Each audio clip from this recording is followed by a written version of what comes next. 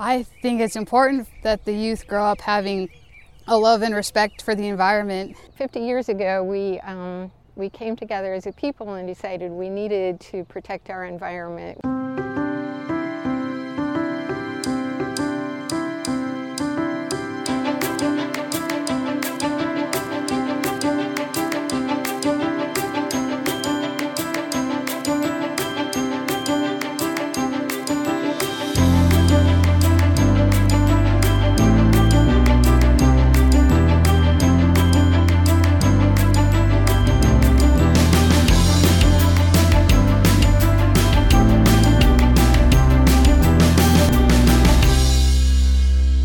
Thank you for joining us here on Cocopah Now. This is a special edition of this podcast, Earth Day 2020.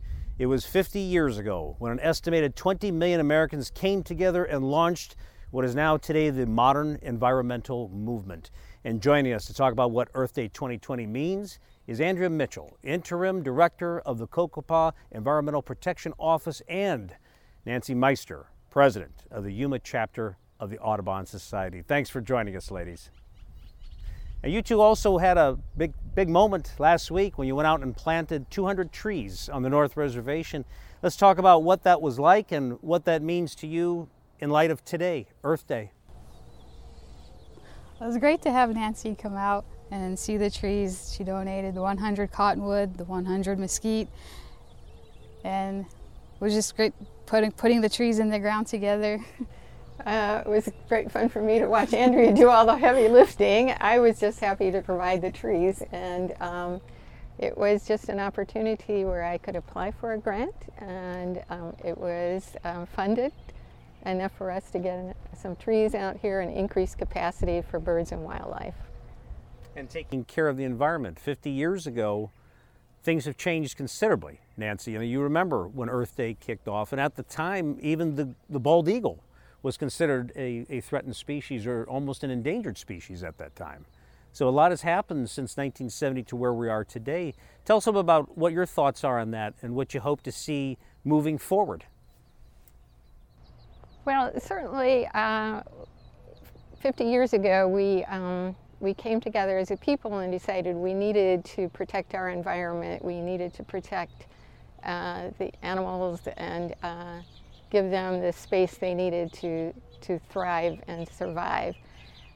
Today, I think there is an opportunity for us to renew our commitment, because there is certainly a lot of pushback on some of the regulations that have helped to protect our environment, the EPA, the Wilderness Act, many of the things that we put in place to keep our air clean, our water clean. We need to rally together as a people to say these are important things for us and for our children and grandchildren. And over the past 50 years, this has really gained a lot of momentum. It's actually mainstreamed. The EPA, for example, has its own page regarding Earth Day and Earth Day activities, and kids across the country are getting involved. And Andrea, let's talk about that aspect of it. What do you think about getting kids involved and getting them active and interested in Earth Day? I think it's important that the youth grow up having a love and respect for the environment.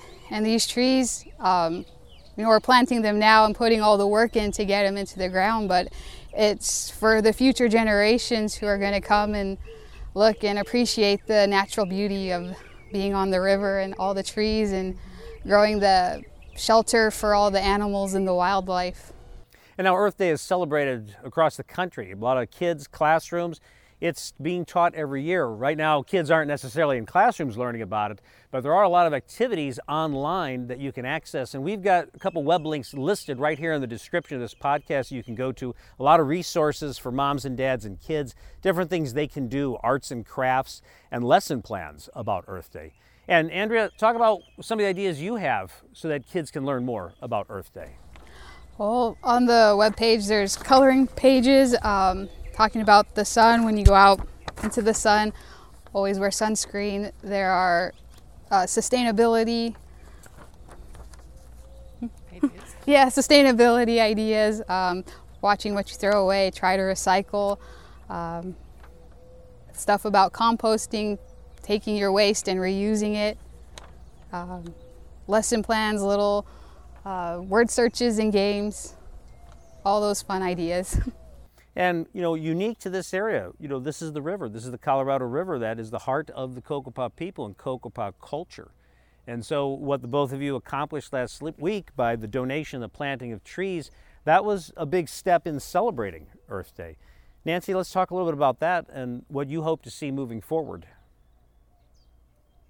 Well, I'm happy that we are able to partner with Cocopah on this project, given that their properties are right on the river, and we want to certainly bring back the river ecosystem. It's the habitat for birds that we are striving for. And we hope that the children in this area will get an opportunity to learn the birds, to appreciate all the wildlife that are out there. We know in the past there have been projects at the East Wetlands where school children could come out and do water sampling, learn the birds, learn the plants, and we hope that that could be an opportunity here too when we get the plants big enough for them to appreciate. Yeah, well, when you're along the river, a city or a tribe, you're just one community on the river working together. And that's going to do it for us. Thanks for joining us. We'll see you next week.